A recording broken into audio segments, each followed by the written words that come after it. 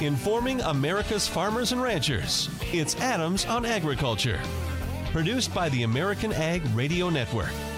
Here's your host, Mike Adams. Hello, everyone, and welcome to Adams on Agriculture. Thanks for joining us. I am back from San Diego. Wow, missing that San Diego weather already. Had a great time at the National Biodiesel Conference. Hope you enjoyed our broadcast the last couple of days from there. An industry that has its challenges, but has shown a lot of growth and has a lot of potential for more growth. I thought a pretty upbeat attitude at that conference, and enjoyed talking with folks and leaders of that industry the last couple of days. Coming up on today's program, we're going to talk with the past president of the National Pork Producers Council.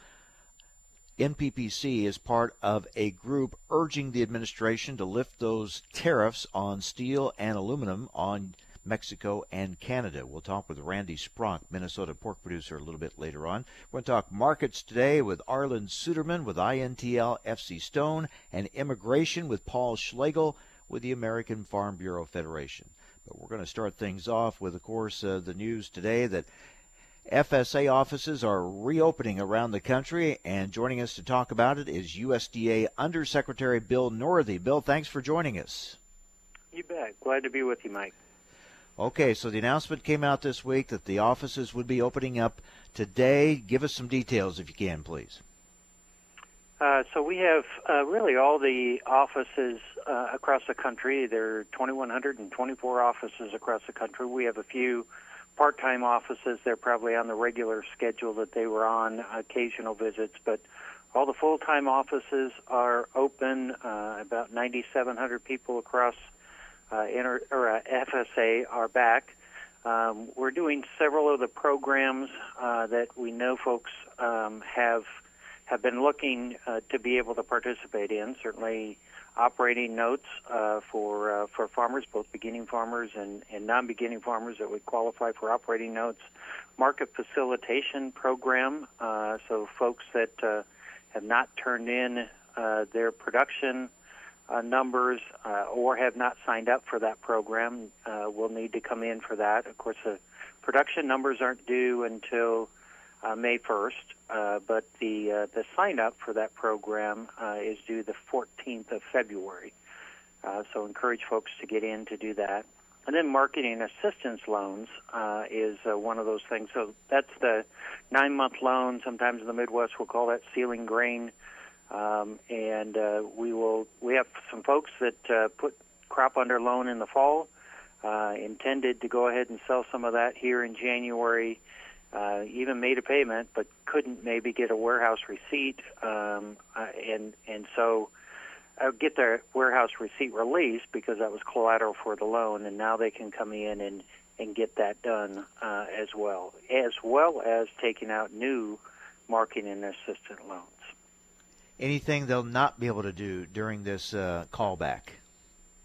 We are not able to offer farm ownership loans, so either direct or guaranteed farm ownership loans. We know that's an impact to folks. What we're able to work on is some programs that still had money available. Either it wasn't all spent yet, or we have access through CCC, the way Congress set up a program. In fact, the reason that we're able to open is the consideration of OMB of some of our programs that have funding, that Congress has provided funding for. We did not have people funding to be able to deliver that, so money for salaries.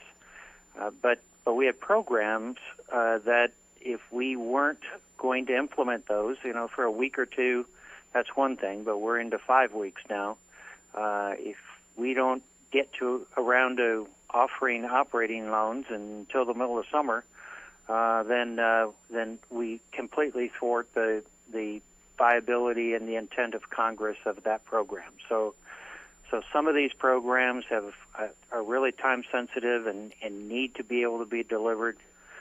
So the folks that we're bringing back are having to wait for their paychecks, like the folks that are home as well. So we don't have money to be able to fund the salaries of the folks that are coming back to do this, but we do want to make sure that we deliver these programs in a way that works for producers, in a way that was intended by Congress when they set the programs up. We're talking with USDA Undersecretary Bill Northey. Bill, will all employees be back at work today? Will the offices be fully staffed? They will. We may have a few employees that were a long ways away and in 2 days couldn't get back or something like that, but they'll all be back. And as time goes on, again, one of those other areas that we can offer some service in is conservation reserve programs contracts, so we can work on existing contract needs, but we will not be offering new contracts, either continuous enrollment or general enrollment. So there may be some of our functions as time goes on that will say we don't have as much work for some of those folks to do because we're not able to deliver those programs. So we may have some folks not report at that time. But right now we know we have a backlog. We know we need all hands on deck. And whether you're working exactly on the program that somebody's coming to the counter today to ask for help on or not, we need you in the office to be able to help our producers that have a lot of needs and have been hoping that office was going to be open over the last 5 weeks. At least finally we'll be able to take care of some of that business. Where do the trade mitigation payments stand as far as where you are and how far behind because of the shutdown, things like that? Well, we did extend the deadline. We were original deadline had been January 15th to sign up. We had about 2/3 of what we thought might be the total payments made as of December, whatever that day was. Was it the 27th was our last day, or 28th was our last day that we were open? So a little over $5 billion of the maybe $8 billion that we expect we'll make in mitigation payments. So about 2/3 were done. Of course, others had signed up but hadn't provided their production evidence or production information. So we need to get production information for that remaining 1/3, as well as we need to make sure that even if folks are going to wait a little longer to provide that production evidence for whatever reason, that they get their sign-up done by the 14th of February. So the plan is, because we don't know how long the shutdown will last, but the plan until it does end, that the offices will be open for 2 weeks, and then you go to a 3-day week. Is that right? That's right, Mike. So we will go these 2 days this week, Thursday, Friday, and then 2 full weeks, 2 5-day weeks. And then we'll go to 3-day weeks after that, Tuesday, Wednesday, Thursday. Of course, we all hope between now and then, maybe while we're talking, something could get solved, and we could be back to full funding. But if we're not, then we'll go to that schedule. So we do intend to stay open. So this is not the same limited opening that we had around the credit work that we did last Thursday, Friday, and Tuesday. This is an ongoing opening because these programs need somebody in the office to be able to continue to deliver them. Bill, thanks for your time to bring us up to date on this and give us the latest. We appreciate it. You bet. Thanks, Mike. Take care. USDA Undersecretary Bill Northey. All right, coming up next, former President of the National Pork Producers Council, Randy Spronk, joins us to talk trade issues. Next on AOA, Adams on Agriculture. Okay, men, this is your time. Maybe you didn't choose this, but you're here now. You're gonna go out there and be an all-star caregiver. It's up to you. So what are you gonna do? You're gonna go grocery shopping, cook, clean, be there emotionally and physically. You gotta dig deeper. Drive them to physical therapy, doctor's appointments. Don't you forget about the pharmacy. I know you won't, because that's what caregivers do. Don't give up. Don't ever give up. This is your time to show the world, your family, and yourself that you're tougher than tough. Now go out there and be the best caregiver this world has ever seen. Caregiving is tougher than tough. Find the care guides you need at aarp.org/caregiving. A public service announcement brought to you by AARP and the Ad Council. Do you need a car? Been shopping only to be turned down because of bad credit, low credit, no credit, bankruptcy, or divorce? Guess what? Today's your lucky day, because now you can buy a car, truck, or SUV, just about any vehicle. It's true. Bad credit doesn't matter. No credit doesn't matter. Bankruptcy or divorce, it just doesn't matter. As a matter of fact, your job is your ticket to your new vehicle. We're Auto Credit Express, and we've helped thousands of people just like you.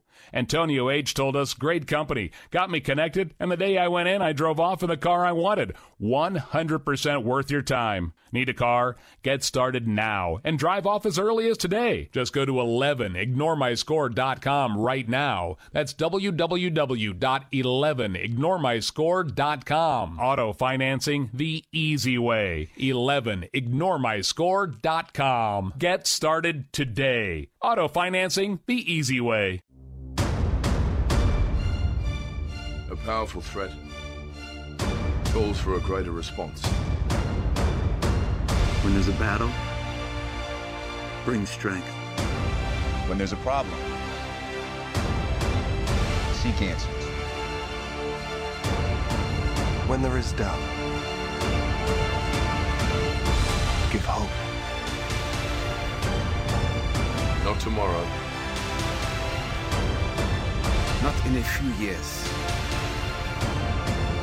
But right now. Some battles must be faced together.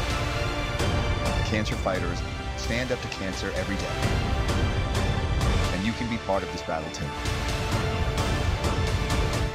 Visit standuptocancer.org to learn more.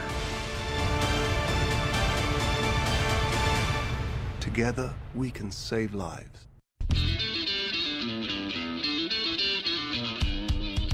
Information America's farmers and ranchers need to know. Adams on Agriculture. Now, back to Mike Adams. A very diverse coalition of more than 45 groups representing different sectors of the U.S. economy have joined with the National Pork Producers Council calling for an end to U.S. tariffs on Canadian and Mexican aluminum and steel imports. Joining us now is former president of the National Pork Producers Council, Minnesota pork producer Randy Spronk. Randy, thanks for joining us. Tell us about this coalition. Hey, good morning, Mike. Glad to be with you this morning. Gave me a good reason to get out of the cold. Really what we're, you can see the individuals that are on the letter here. What we're really trying to do is raise the consciousness of the impact that these steel and aluminum tariffs that are having on us, because the 20% duty into Mexico remains on as long as those are in place. And so we're asking the administration to remove those tariffs, and so that we can remove the tariffs on our product that's moving into Canada and Mexico. These are not just ag groups in this coalition. You know, that's obvious. It's a broad array in this coalition here, the specters of the United States economy. And I guess, I can only speak from my standpoint as a pork producer. You know, Mexico has been our number one volume country for a long time here. A lot of our hams go into there. And really, figure over the last 6 months that's come out of the pot because of the 20% retaliatory tariff that was put on in response to the steel and aluminum tariffs. So we're just asking that, we've renegotiated the NAFTA here, so U.S.-Mexico, Canada Free Trade Agreement, and so really we've got it done. We need to get it for the removal of those 20% tariffs because obviously it's having a very detrimental market right now. So the coalition has sent a letter to Commerce Secretary Ross and Trade Representative Robert Lighthizer urging the administration to lift these tariffs. And it's really, we keep looking at the debate and the vote, hopefully, in Congress on the new tariffs are removed. It's hard to really get focused on the trade deal. You know, that's correct. As long as we've got that in front of us and the financial impact that's happening, it's pretty difficult for producers to be excited about lobbying for the U.S.-Mexico-Canada Free Trade Agreement. The financial impact that they're having. So, you're correct in that we want to raise the specter to Secretary Ross and Representative Lighthizer that the impact that it is having on rural America and pork producers in particular, and to ask that they resolve the steel and aluminum issue separate from agriculture. We're talking with Randy Spronk, Minnesota pork producer, past president of the National Pork Producers Council. Randy, is it fair to say that really any benefits gained in the new NAFTA deal would be offset if these tariffs aren't removed? That's exactly correct. And when you have that large of a portion of the carcass, hams make up 50% of the carcass. When you look at current market conditions, it's easily 20 to 25 cents a pound that hams have been reduced versus a year ago. Very easily adds up to that $10 to $12 per head, and that tariff isn't paid by anybody but the producer that's selling that ham. It's reflected in our current market conditions that we have here. You look at the CME index today versus a year ago. It's $20 per head. And that's coming out of the producer's pocket. And so we want to have those tariffs. We're pretty straightforward. Give us a level playing field. Remove non-tariff, tariff trade barriers here, and we'll be competitive, and our product will move naturally into these markets.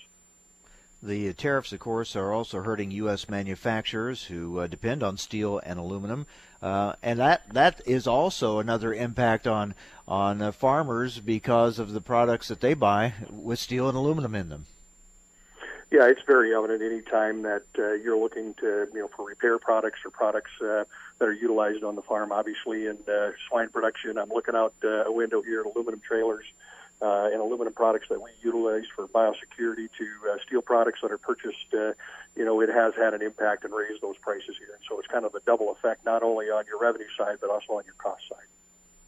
There's been so much focus and attention, and understandably so, on talks with China, and certainly we're hopeful for a positive outcome there. But the tariffs on steel and aluminum on Mexico and Canada have kind of dropped out of the news, and so it's important to make sure that people are aware these are still in place and causing harm. When you look at our industry, our top 5 markets that we export to, from Japan to Mexico to China to Canada to South Korea, all those 5 markets make up over 80% of our exports. All 5 of those markets have been impacted by the steel and aluminum tariffs. Obviously, South Korea is the shining spot here because our exports are up to that country. But there again, they resolved the free trade agreement with North Korea, and so our products have been moving, and that's been taking some of the brunt away from some of these other countries because they've been buying our product because it is discounted here. And so that is what's important to us as we look at our top 5 markets, like as I stated, Japan and China. And to your reference specifically with Canada and Mexico, we have renegotiated a new agreement, but we haven't removed those steel and aluminum tariffs, and thus the 20% tariff on our product going to Mexico stays into place. And so that's what we're kindly and gently asking for is please remove those steel and aluminum so that we can remove the tariffs that's on our product. We have already heard some in Congress question or criticize parts of the new USMCA, and we know that's going to intensify as they really take it up. It's going to take a lot of lobbying by various sectors who want to see it passed to try to get their message across to members of Congress. But that lobbying really can't take place, can it, or not in with full momentum until this tariff issue is resolved? That's correct. Those metal tariffs are undermining the ability of the private sector to lobby for passage of the U.S.-Mexico-Canada Free Trade Agreement. These duties are becoming, it's been stated before, a hair-on-fire issue that's draining resources otherwise could be used to focus on the passage of the Free Trade Agreement. So I think that's what we're saying is to the administration, remove the steel and aluminum tariffs. It's going to make us a lot more beneficial to us so that we can lobby for this passage of this free trade agreement when it gets into Congress. Randy, no doubt these trade issues are, just top of the list for agriculture in general. The pork industry in particular relies heavily on these exports, and any disruption in trade like we have been seeing the last several months, as you pointed out, is very costly. Well, and there again, I just returned from China, Beijing, China, the first part of January here on gave a biosecurity presentation. It was the 7th U.S.-China pork summit. And as you look at, opportunities that we have with China here, had producers there asking, can you provide a product to China? And without a doubt, when we look at our carcass, we look at, where can we find the highest value for each and every one of those primals. Obviously, China, when it comes to the offal, is a much higher value than what we have domestically. And so, going to China takes us out of the market. They openly stated that the EU and Brazil and Canada were the ones that were getting that market share. It was most recently in the news here, Japan, our number one value customer, has been for several decades, that we're going to lose that market to Canada here because we are out of the Trans-Pacific Trade Partnership, and the rest of those countries continued on. And so actually Mexico and Canada are going to have a lower tariff going into Japan than what we do, and we're going to lose hard-fought market share that we've had for decades in Canada. Same thing when it comes true to Canada and Mexico here because of the NAFTA.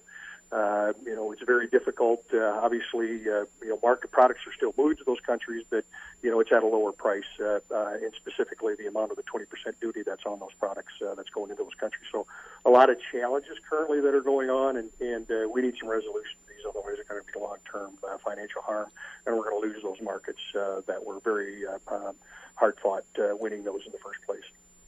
What did you learn about the situation in China with African swine fever?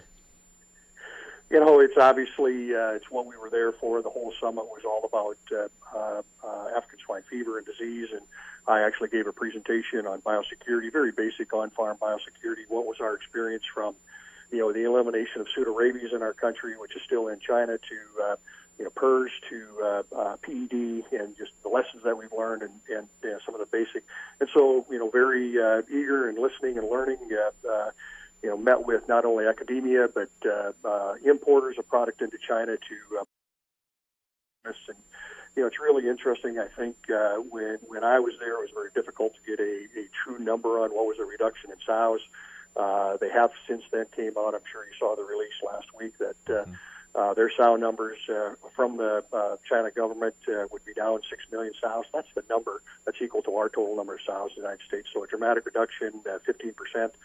Within China, it's overlaid that the freezers are full. As they've sought to quell the spread of the disease, they've actually pulled marketings forward, and so we need to work through that first. So it's going to be a delayed effect here, but there is going to be sometime in 2019 here where they're going to start we're going to need to import more pork. Actually, was on a panel with a producer from Portugal that actually 40 years ago had ASF. And they were talking about into China. And so it's going to be a long tail. It's going to be delayed, but it's going to be long for a long time. Randy, thanks for the update. Thank you. Have a good day. Randy Spronk, Minnesota pork producer, past president of the National Pork. Reason number 12 why you should own a ThermoSpa's hot tub? They require no attachment to your home's plumbing. Thanks to the ThermoSpa's unique built-in thermofiltration system that filters the water an incredible 144 times a day, you simply fill it with a garden hose and your water stays crystal clear with very little maintenance. Call to receive a free DVD and brochure and find out how you can own a ThermoSpa's hot tub for only a few dollars a day. Right now, they're offering 0% APR financing with approved credit and a $1,000 savings coupon, including free delivery, free chemicals, and a cash discount. And with models starting at $4,995, there will never be a better time to own a ThermoSpa's hot tub. So call now and ask about this limited time offer. Call ThermoSpa's today at 800-991-5852 for your free DVD and brochure. That's 800-991-5852. ThermoSpa's, hot tubs designed to improve your life. Call 800-991-5852 today to take advantage of 0% APR financing. Here's a look at the morning market. Brought to you by the American Ag Network. Grains are weaker as trade awaits. The wheat market taking a breather for the first time this week. Trade talks continue to be the main price driver, even as South American production estimates are far from settled due to weather. Are mostly quiet this morning, but the U.S. dollar index is trading near 2019 highs. March corn is down 2 at 376 3/4. May down 2 at 385 1/4. New crop is down 1.5 at 396 1/4. March beans down 1 3/4 at 913 1/4. May down 1 3/4 at 927. New crop down 1.5 at 947 3/4. March wheat down 1.5 at 524.5. New crop down 1 1/4 at 544.5. Kansas City March wheat down 1.5 at 513.5. Wheat is down 1 at 574.5. Turning to the livestock markets, where cattle are now mixed, hogs are also mixed this morning. Weather is a concern this week for the livestock market, as cold and snowy weather is forecast for the next few days.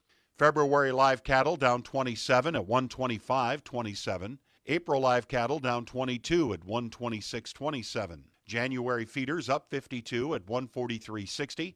March up 30 at 143.95. And April is up 10 at 144.87. February lean hogs down 17 at 60.60. April lean hogs down 30 cents at 64.55. The outside markets, the Dow is down this morning about 50 to 60 points. The Nasdaq's up about 20. Crude oil's down $1.23 a barrel. For Adams on Agriculture, this is the American Ag Network. Okay, men, this is your time. Maybe you didn't choose this, but you're here now. You're gonna go out there and be an all-star caregiver. It's up to you. So what are you gonna do? You're gonna go grocery shopping, cook, clean, be there emotionally and physically. You gotta dig deeper. Drive them to physical therapy, doctor's appointments. Don't you forget about the pharmacy. I know you won't, because that's what caregivers do. Don't give up. Don't. This is your time to show the world, your family, and yourself that you're tougher than tough.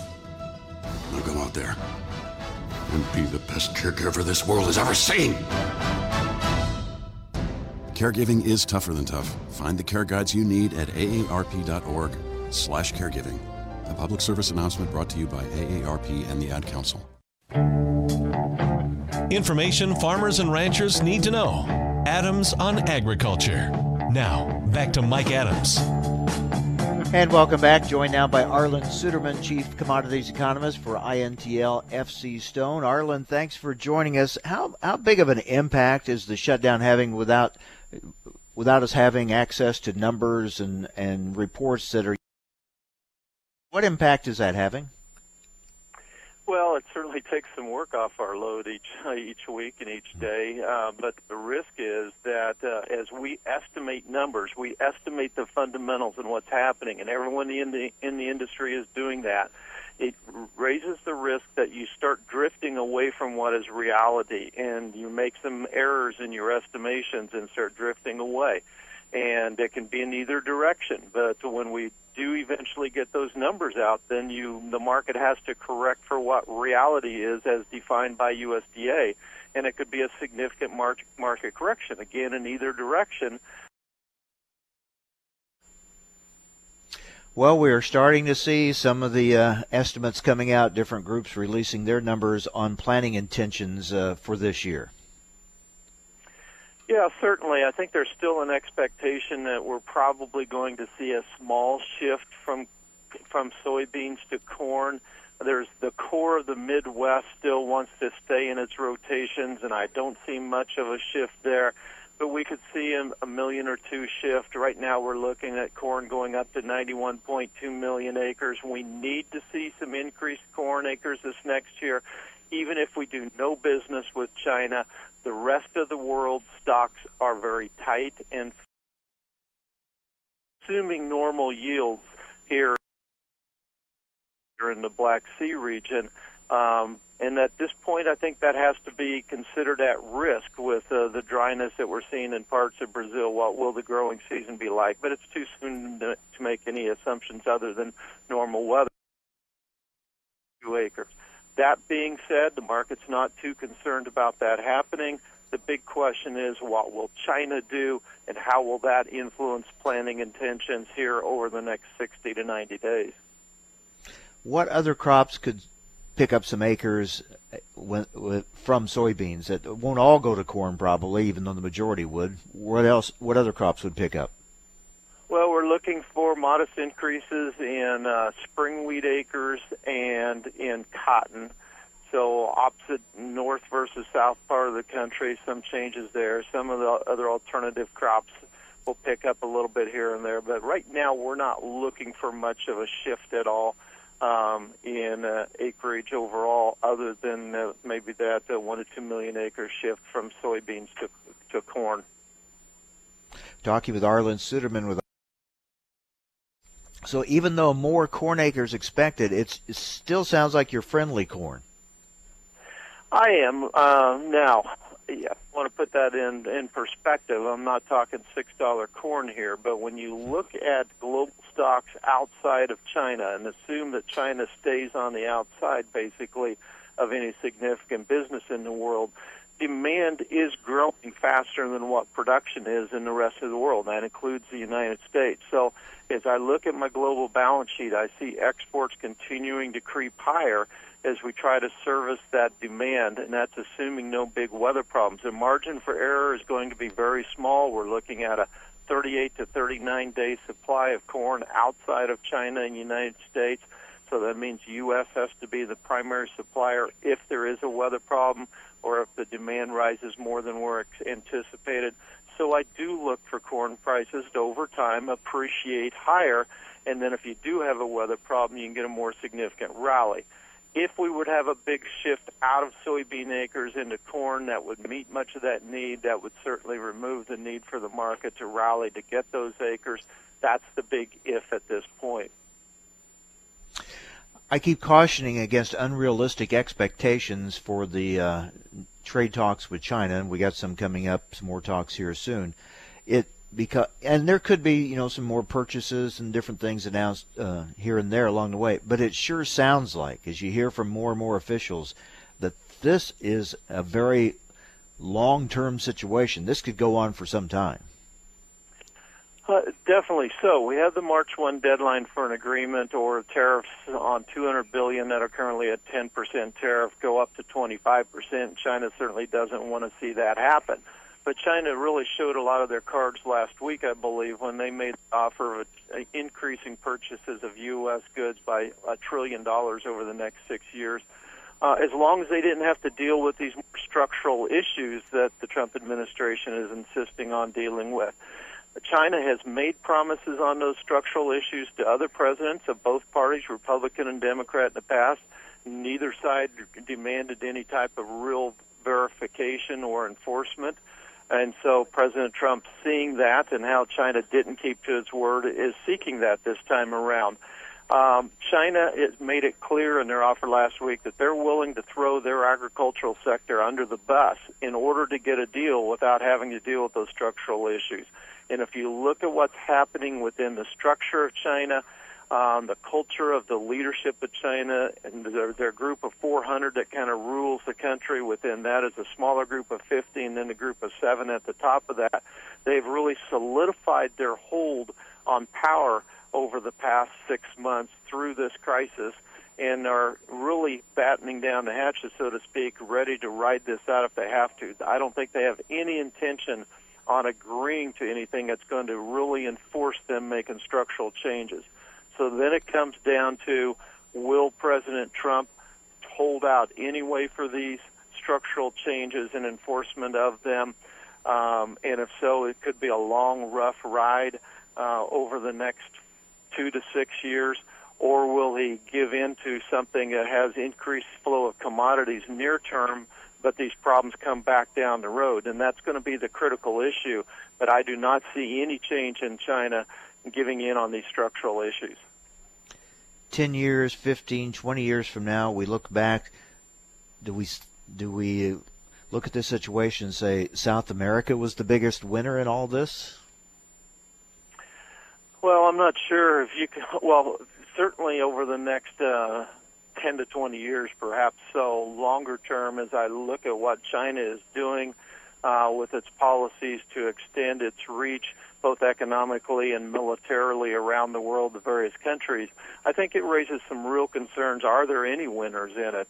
And I think there's some real concerns about the spread of the Chinese influence around the world and the impact that that will have.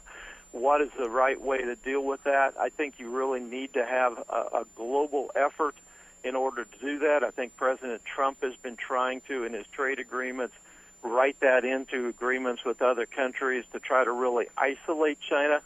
But frankly, I don't think he's going to get that support out of Europe, because Europe's economy is too weak right now to deal with China in the way that we are. And without Europe's support, I just do not see it happening. And I think China's influence and control is going to continue to grow. Let's look at it a little more narrowly then. From a soybean perspective, does this open the big door for South America? It does really open the door for South America. As we've seen over the last year, their prices have risen, aided by a weak currency, and certainly has helped their profit line to become the dominant soybean producer in the world and exporter in the world. And that's a real problem. Now you throw into that, after they've ramped up their production, decreasing demand within China because of African swine fever. Actual death loss for African swine fever is probably less than 1%, but it is such a threatening disease and continues to spread that producers there are slaughtering their animals early, not restocking, and based on our study on the ground in China, we believe that hog feeding is down 15% nationwide. In some of the critical production areas, it's down as much as 60%. Soy meal prices are plummeting. So then you start looking at overall Chinese demand for soybeans being overstated by USDA by 10 to 15 million metric tons, maybe more. We see this as being a 5 to 7 year problem within China, shifting some of that soybean meal to other parts of the world, including United States and Canada. That will take time, but we see that happening. But it's really changing the entire protein complex of the world this year. We were talking earlier in the program with Randy Spronk with the National Pork Producers Council about a coalition that they're part of calling for an end to the tariffs, steel and aluminum tariffs on Mexico and Canada. These are kind of getting overlooked with all the other things going on in the news, but they are in place, and they're certainly having a negative impact, aren't they? Well, they are, and what a lot of people don't realize is we're seeing pork consumption in Mexico, for example, increasing by 5%. I'm talking about per capita consumption increasing by 5% per year. So a tremendous market opportunity in Mexico. And here again, what they don't buy from us simply raises their domestic prices and means that they expand their pork production there in Mexico. Of course, that means importing more corn from the United States in order to meet that growth need. But here again, it's just kind of like shifting soybean production to Brazil. We're, in essence, kind of shifting pork production. We've seen a lot of breeding animals moving south into Mexico as they expand production. A lot of moving parts here as we look ahead into 2019. Arlen, as always, thank you for your perspective. Thank you, Mike. Take care. That's Arlen Suderman, Chief Commodities Economist for INTL FC Stone. Well, President Trump, when he spoke at the American Farm Bureau meeting, talked about immigration and the need, recognizing the need for agriculture workers from other countries. And we've seen some movement in Congress, some things introduced that could possibly help the situation. We're going to get an immigration update, especially when it pertains. We're going to talk with Paul Schlegel, Managing Director of Public Policy for the American Farm Bureau Federation. That's coming up next, the very latest in Congress and what we might see coming up and the need for agriculture in this labor issue. So stay with us. That's coming up next here on AOA, Adams on Agriculture.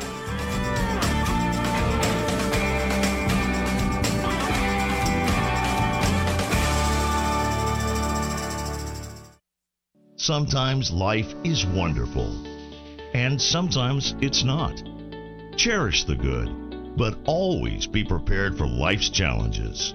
At Private Healthcare Serve. With private healthcare, you'll get the coverage you want and healthcare you need. If your employer doesn't supply healthcare coverage and you don't qualify for Medicare or Medicaid, you need to give us a call right now.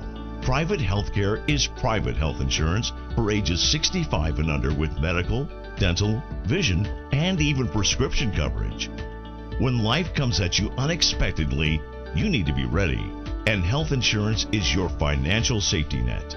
If you're looking for health coverage at the annual household income is $35,000 or more, give us a call at 800-664-2612. That's 800-664-2612. 800-664-2612. What if you had a medical emergency away from home? What you need is Mobile Help, America's premier mobile medical alert system. Most systems only work at home, but with Mobile Help, you get help outside the home with coverage nationwide on one of the largest cellular networks at the press of a button. I pressed. The emergency came within minutes. Mobile Help did save my life. No question about that. Call Mobile Help now for a free color brochure. We'll send you everything you need, including the base station, the patented mobile device, the waterproof pendant, and wrist button. You can also add the fall button that automatically detects falls and signals help. Call today and receive a risk-free 30-day trial. There's no equipment to buy and no long-term contract. For a limited time, you'll also receive a free emergency key box with your planned purchase. Remember, Mobile Help keeps you safe coast to coast. Call 800-930-6137 now for your free Mobile Help brochure. That's 800-930-6137. Again, 800-930-6137. Okay, men. Maybe you didn't choose this, but you're here now. And be an all-star caregiver. It's up to you. So what are you gonna do? You're gonna go grocery shopping, cook, clean, be there a moment, dig deeper, drive them to physical therapy, doctor's appointments. Don't you forget about the pharmacy. I know you won't, because that's what caregivers do. Don't ever give up.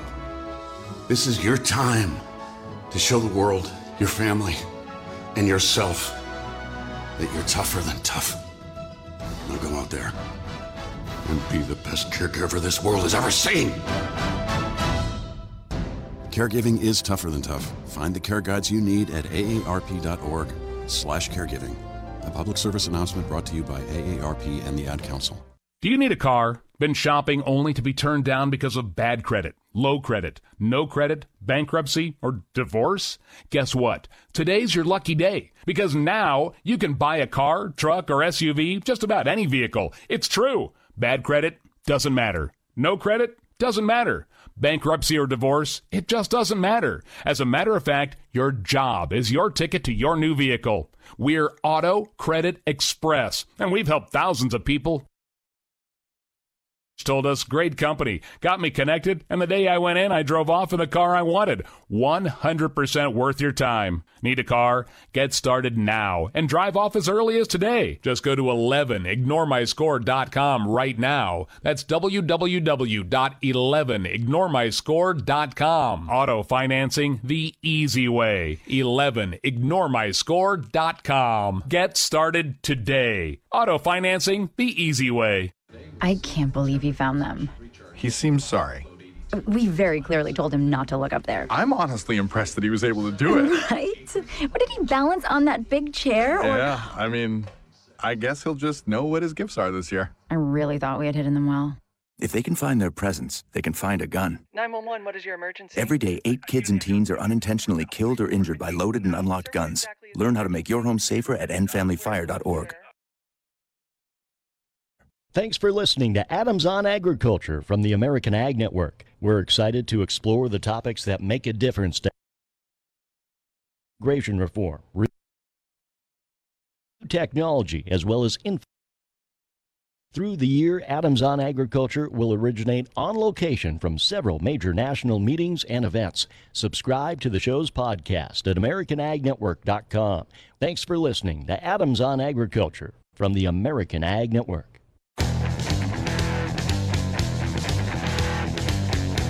Information America's farmers and ranchers need to know. Adams on Agriculture. Now, back to Mike Adams. Want to get an update on the immigration issue and what's going on there. Paul Schlegel joins us now, Managing Director of Public Policy for the American Farm Bureau Federation. Paul, President Trump at the AFBF convention. We've seen some things introduced in Congress since then. President mentioned it when he spoke to our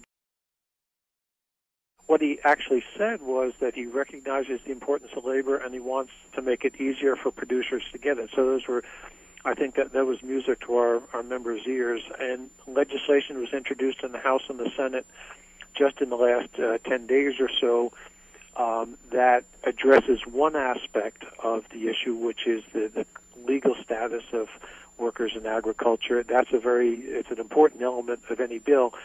We don't have legislation yet that would establish a new guest worker program, and that's at least as critical a part of the problem. So we have something to indicated. We want to work with Congresswoman Lofgren from California. She's the new chairman of the Immigration Subcommittee, and make sure we can produce something for our members. Is there bipartisan? There's for was introduced. There are no Republican co-sponsors, but in my discussion with they have indicated very clearly that they want this to be the start of a process under which they're going to reach out to Republicans to do it. So that's positive. We certainly hope it can produce something. As you well know, because you've asked me this in the past, it's a challenging and controversial topic, and I'm not going to say it's going to be easy. But initially, at least, we have the right attitude and the right approach, and we're going to do what we can to see if we can succeed. Well, as we have discussed, it has been a struggle to get something done on the ag workers side separate from the overall immigration issue in this country. Do you think there's now a path forward on this? You always criticize me for being an optimist, don't you, whenever I talk to you? and so I'm going to say that there is certainly a recognition on both sides of the aisle that agriculture has a problem that needs to be addressed. That is there. When you get into the weeds and the details of approach, I can't tell you today that the elements are there for a bipartisan agreement, but I do think there's a willingness on everybody. I was requested to go up to Capitol Hill earlier this week to a Republican office of a member who's been very engaged. That's positive. I have a meeting in the Senate tomorrow. So people are talking, and as I say, it's not going to happen without a lot of hard work, but everyone's willing to do that. I don't criticize your optimism. Sometimes I have questioned it in the past. Okay. But I hope you're right. I thought, and you never know, is it just a line in a speech that you know it's going to be well received by the audience, talking about it when the president brought it up at the AFBF meeting. You don't know, but I thought it was significant that he raised that issue, because I think the feeling is, that his immigration policy is going to make it harder to get ag workers, and I think people have questioned whether or not the policy he has in mind will help agriculture or not, or recognize the need for the ag workers. So I thought just him mentioning it showed at least a recognition that at that level, the highest level. Oh, you're absolutely correct. Anybody will tell you trying to get any president's attention on their given issue is tough. You think of all the things that cross a president's desk. The fact that it's on his radar screen, he knows it, he recognizes the problem, and he wants to help. You're absolutely right. That is a major thing, and you hope we want to build on that. Again, you get into details, and it's tough, but the fact that recognition is there is very significant. Yeah, to me it was the takeaway from the speech. I mean, the rest of it, he talked so much about the border wall and things like that, but when it came to the ag issues, a lot of the things I thought we could expect, and we did hear it, but I thought that one stood out because of what's going on overall in the country on that particular issue. All right, Paul, so what's the next step on this? Well, the next step is, we have legislation. We are going to be talking to members of Congress on both sides of the aisle on the things we need. To be honest with you, and this is just Farm Bureau talking, if you could have taken Mr. Goodlatte's bill, what he had on a worker program last year in the H2C, and married it with the bill that Congresswoman Lofgren introduced, you would be pretty close to a really good solution for agriculture. Some people feel differently. They feel, for instance, the Lofgren bill would give a path to citizenship for farm workers, their spouses, and their children. That is going to be, I think, a tough sell to some members of Congress. But, you know, you take what you can and you work it, and the next steps are going to be getting members to sit down and do the nitty-gritty hard work of putting the bill together.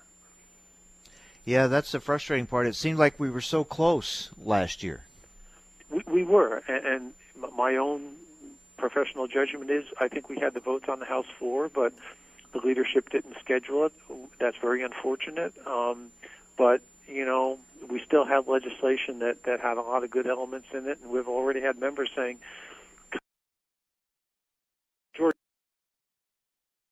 they've been approached by. So you take that and you work from it, and so we take the good elements of Good Lat, which was not a perfect bill, but you take the good elements, you take the good elements of Zoe Lofgren's bill, and maybe we can get something that's good for growers across the country. Which is kind of the way it ought to be done, right? Take the best from different approaches and combine them into one good bill? Right, yeah. And maybe if we have a little luck and due diligence, we can. Yeah, a little more of that approach would help in a lot of different issues, I think, for sure. Paul, thank you very much. Always appreciate the update. Good to talk to you. And stay optimistic, okay? I will. Okay. All right. Thanks. Paul Schlegel, Public Policy for the American Farm Bureau Federation, with an update on the ag labor issue. All right. Just a reminder that next week, next Thursday and Friday, I'll be in New Orleans for the National Cattlemen's Beef Association convention. Looking forward to broadcasting from there next Thursday and Friday. Coming up tomorrow, more on the government shutdown. It's in particular, and what's going on with some of the trade issues as well, plus more coming up tomorrow. So I hope you'll join us right here on AOA, Adams on Agriculture.